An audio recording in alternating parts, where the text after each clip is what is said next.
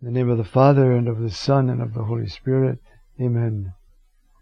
Heavenly King, Paraclete, Spirit of Truth, you who are everywhere present and fill all things, treasury of all that is good, Master of life, come, dwell within us, cleanse us from all stain, and save our souls, O good one.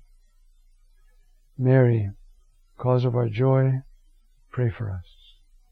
Father, and of the Son, and of the Holy. Amen. Well, we're going to continue now in chapter 15 of John's Gospel. We just finished. We had 13 with the washing of the feet and the commandment, new commandment and all that. 14, the discourse of Jesus. Now 15, a discourse. And we're going by sections. So verse 16 starts a new section on the mystery of choice. You did not choose me. I chose you. Isn't that interesting? You know, we think when we finally give our lives over to Jesus that we're doing it. We're yielding to the work of the Holy Spirit in us, which is the call of Jesus on our lives, you see. He takes the initiative, and that's what this whole passage is about. See, you did not choose me, but I chose you, and I set you forth, appointed you, if you will, that you should go and bear fruit, and your fruit will last, so that whatever you ask of my Father in my name, He will give to you. Now, there are three themes here. Jesus' choice of us, that we go and bear fruit. And because we're bearing fruit, as it says, you see, so that whatever you ask the Father in my name, He will give you. Why? Because you're bearing fruit. If you're bearing fruit, you're bearing me. And He cannot resist you, because He loves you, and because you're trying to love Him. And so this intimacy which is set up between ourselves and the Father is set up because of Jesus' choice. It's worth reflecting on and asking the Holy Spirit to open us up. We could be anywhere, my friends. Anywhere. Geographically, morally, spiritually, we could be anywhere. And the reason we're not is because He chose us, not that we chose Him. And when He chooses us, we have to fight to get free of Him, because He's tenacious. And finally He wins us over. Finally. For some, it's a very gentle process. A fellow wants to be a good businessman and marry and have a nice family, and then the tug to the priesthood starts, you see, and he, it would be nice, and finally, no, I'm supposed to do that. Now, who gives him that drive for that choice? It's a difficult choice. It's a strange choice in a way. Not, from the beginning of the world till now, probably 0.00003 billion times 1% of the world is priest. But it's not the only ones chosen. It's talking here to the apostle. Every baptized person hears this. You did not choose me, I chose you. And I chose you to go bear fruit. Fruit that will last. Well, what fruit lasts? What do you think would be the fruit that lasts? Love. You bear fruit by leading other people to fall in love with God and learn what love is. That's the job. Every Christian. Nobody is a Christian because on their own they decided it and that was enough. Nobody. If you've decided it, whether you're aware of it at the time or not, you will be sooner or later. This was the gift of the Holy Spirit, just a gift.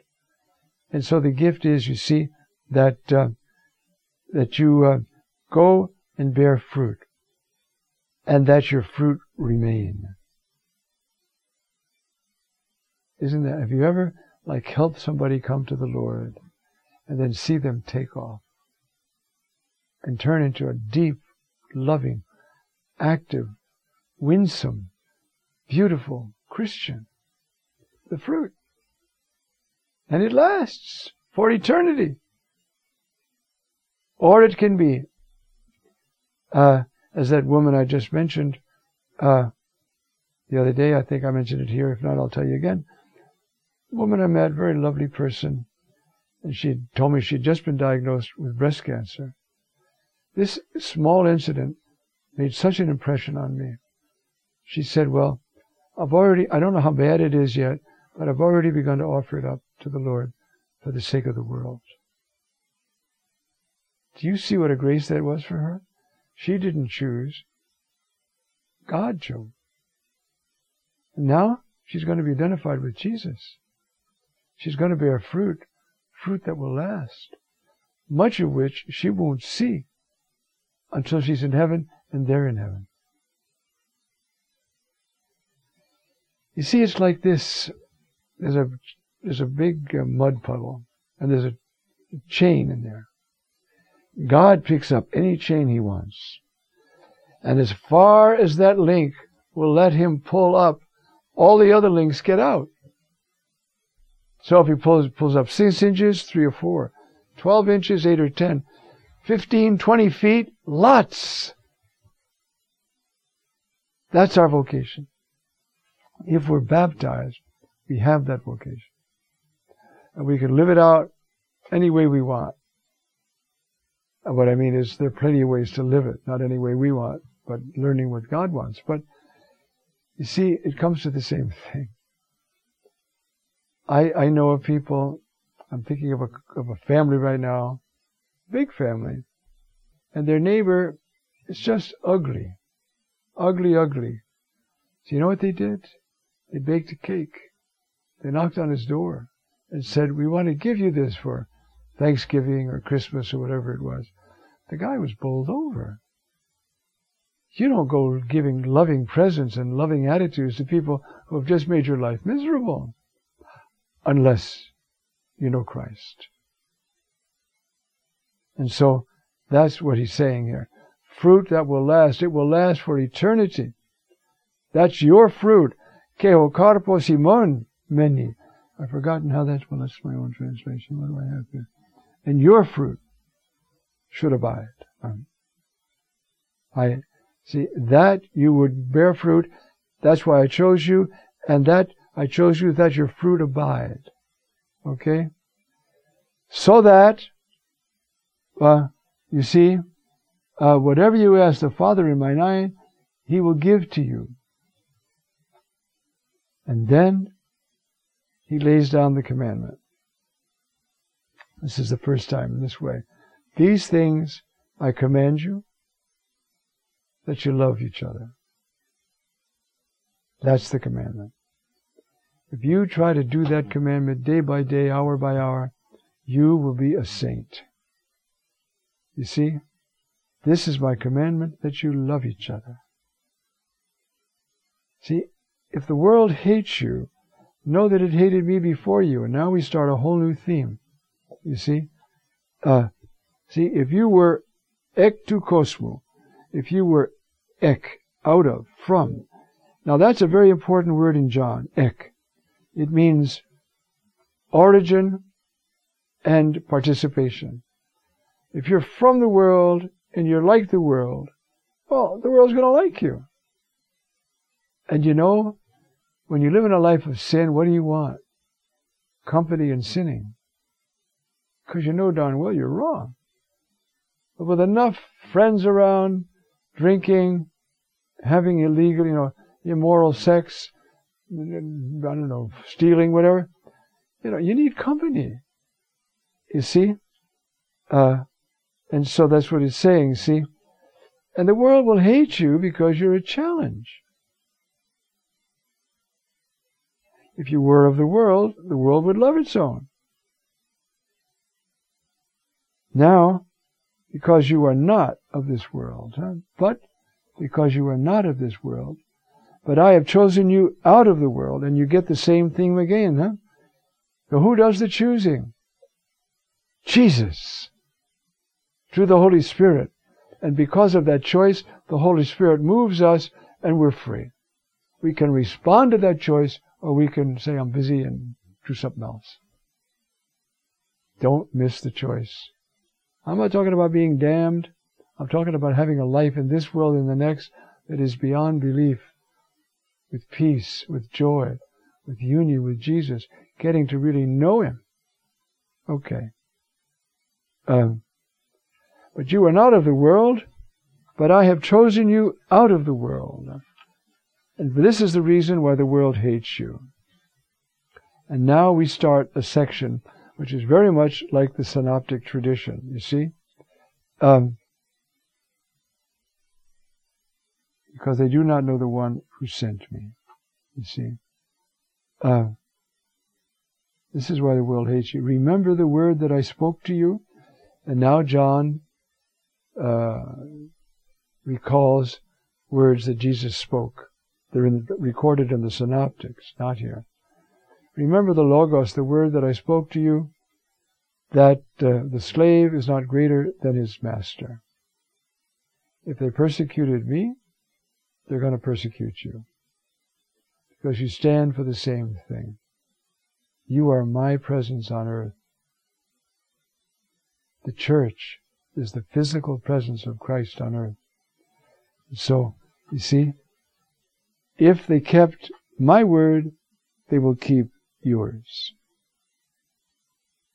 But they will do these things to you because of my name, because they don't know the one who sent me.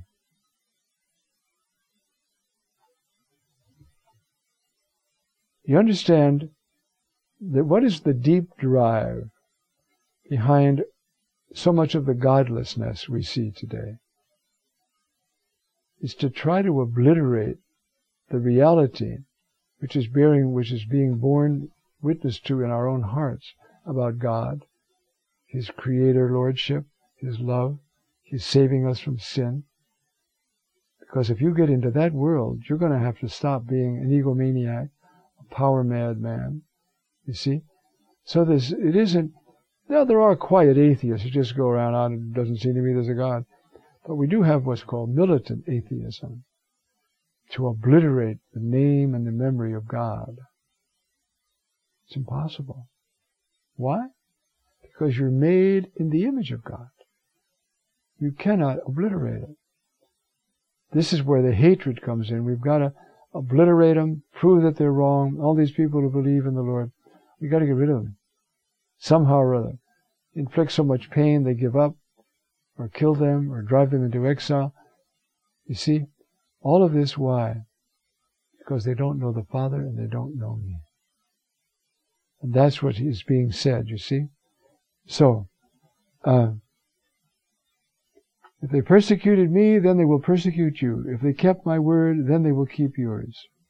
But all of this they will do to you because of my name, because they do not know the one who sent me. What a tragedy. This is the drive behind evangelization. And the new evangelization, which the Pope has invested his whole heart in, is what? It's re-preaching the gospel to the Christians. It's letting the Catholics hear the good news again. We've wandered so far from it, we're mixed up. And so now we have to listen to this good news again and let the Holy Spirit thrill us with it so that we can hardly stop telling everybody about it. That's the message.